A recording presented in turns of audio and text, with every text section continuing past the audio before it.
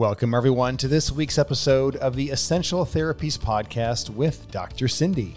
And today's topic is how the body adapts. And Dr. Cindy goes into some wonderful detail about the topic. She talks about the specificity of training and all sorts of other really important discussion points on the topic. So we hope you enjoy this one, and we'll see you again next week.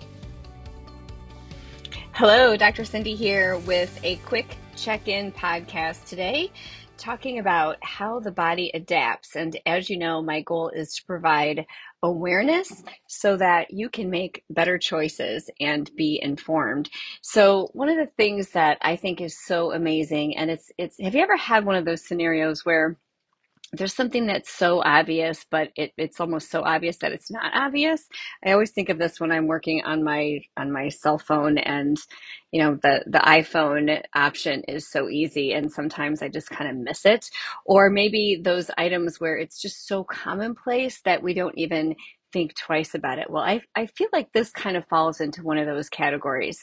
And it's about how the body adapts to whatever it is we are doing or not doing, and how important that is with so many things in life in general, with our body and our mind and just our function, anything it is that we want to be able to do. So let me explain a little bit.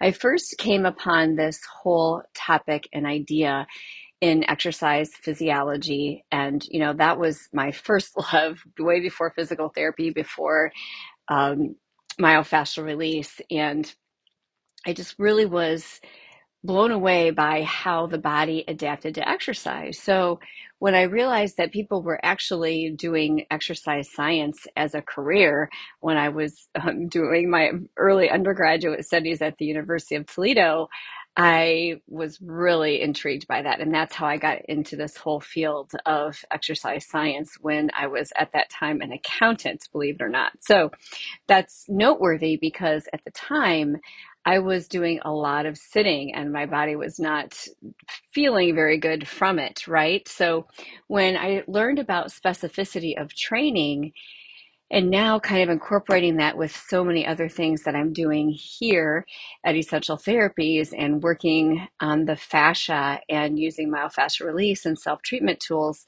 it makes sense. So let me explain.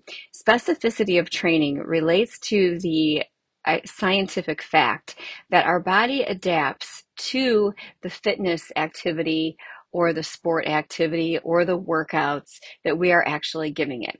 For example, if you're a cyclist and you are, let's say, even doing many, many miles, and you are regularly cycling and you have an incredible lung capacity to be able to go hours and hours, it doesn't mean that the amount of training and the type of training that you're doing on the bike is going to carry over to running.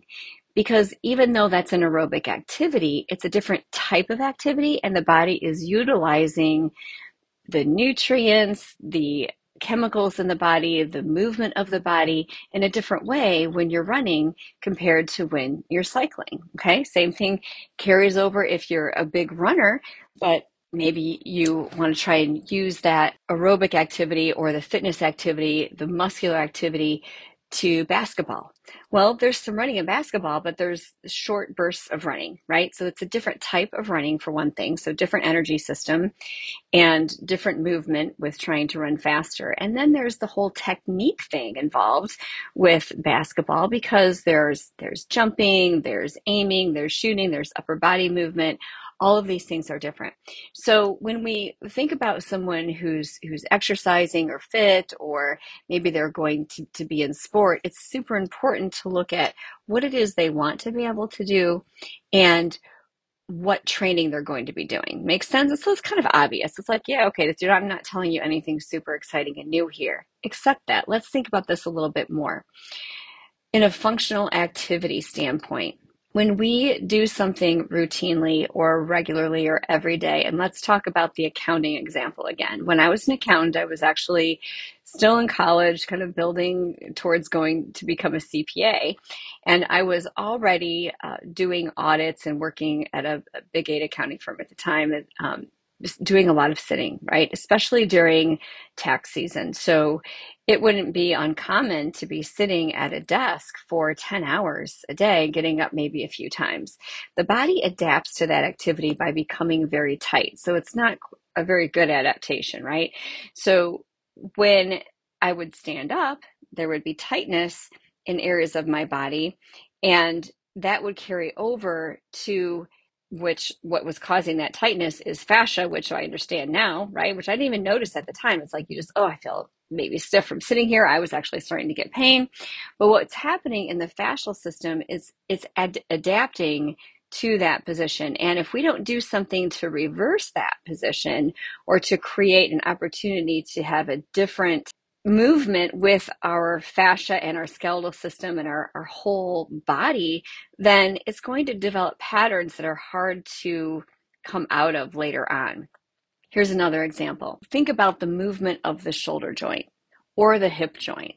If you were to do a great big arm circle, and let's say you had no restrictions whatsoever, there's quite a big range of motion there. Let's say you don't ever really need to reach all the way back here in this big far end of that circle very often. So over time, the body starts to get tight because the fascia starts to realize, hey, I really don't need to go over there. So, it just gets tighter into its regular pattern. And then years and years and years go by, and you're not able to do this.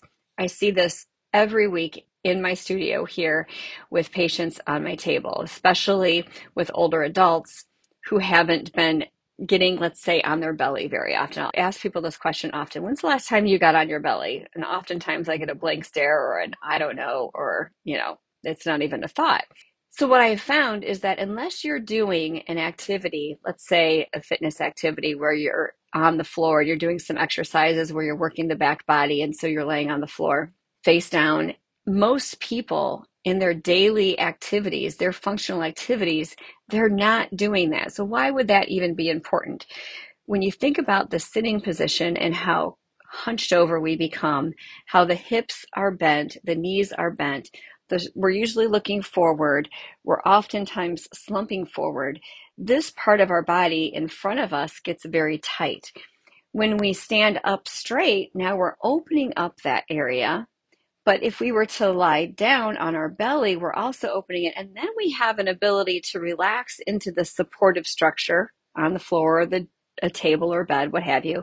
And even propping a pillow up or propping on your elbows then starts to lift the head and the upper back so that you're going into extension, right? So that would be similar to if you're standing and bending backwards. We're opening up that front body. But if you don't do that very often, that becomes uncomfortable. So here's what I typically hear from people. Well, I don't get on my belly. Oh, really? Why not? Well, it doesn't feel good. Chances are it doesn't feel good because you haven't done it in so long and the body is not used to doing it because the body adapts to whatever we do or to whatever we don't do, right? So oftentimes, if there's pain in the low back when that happens, it's coming from restriction in the front body.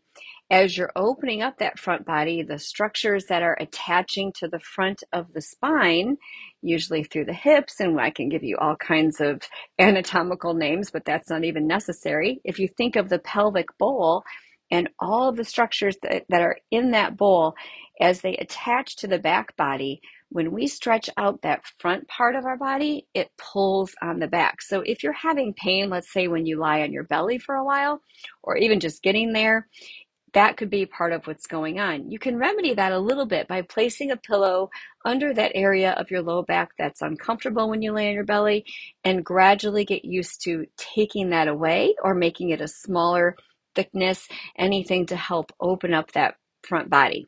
Let's think of another activity here, getting on the floor.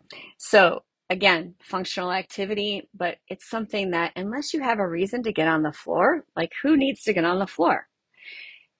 I suggest and recommend and inspire people to get on the floor, especially by doing my favorite activity or my favorite self-treatment tool, which we talked about last time, legs up the wall, right? So you can do it on a bed if you need to and you're not able to get to the floor. But if you are physically able to get on the floor, I encourage you to get on the floor every day, at least even if it's only to get down there and to get back up.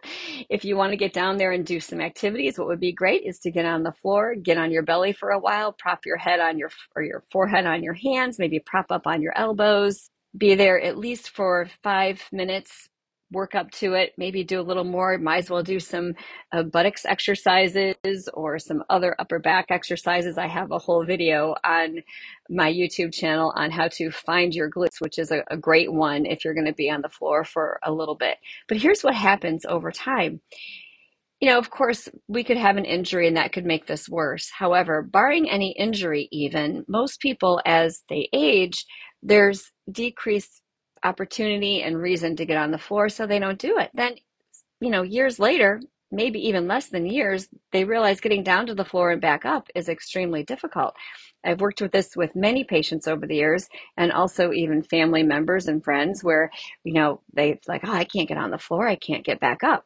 So it's a great opportunity to work on that while you still can. And even if you get to a point where you can't, there's many things that we can do to help you build up that strength to get back down to the floor and get back up, because it's a safety issue too, right? Not only is it a healthy thing that we can promote range of motion and also have an opportunity to develop more strength in a functional pattern, but it's also a safety issue, because if you fall and you're already weak and you can't get up, that's not a good thing.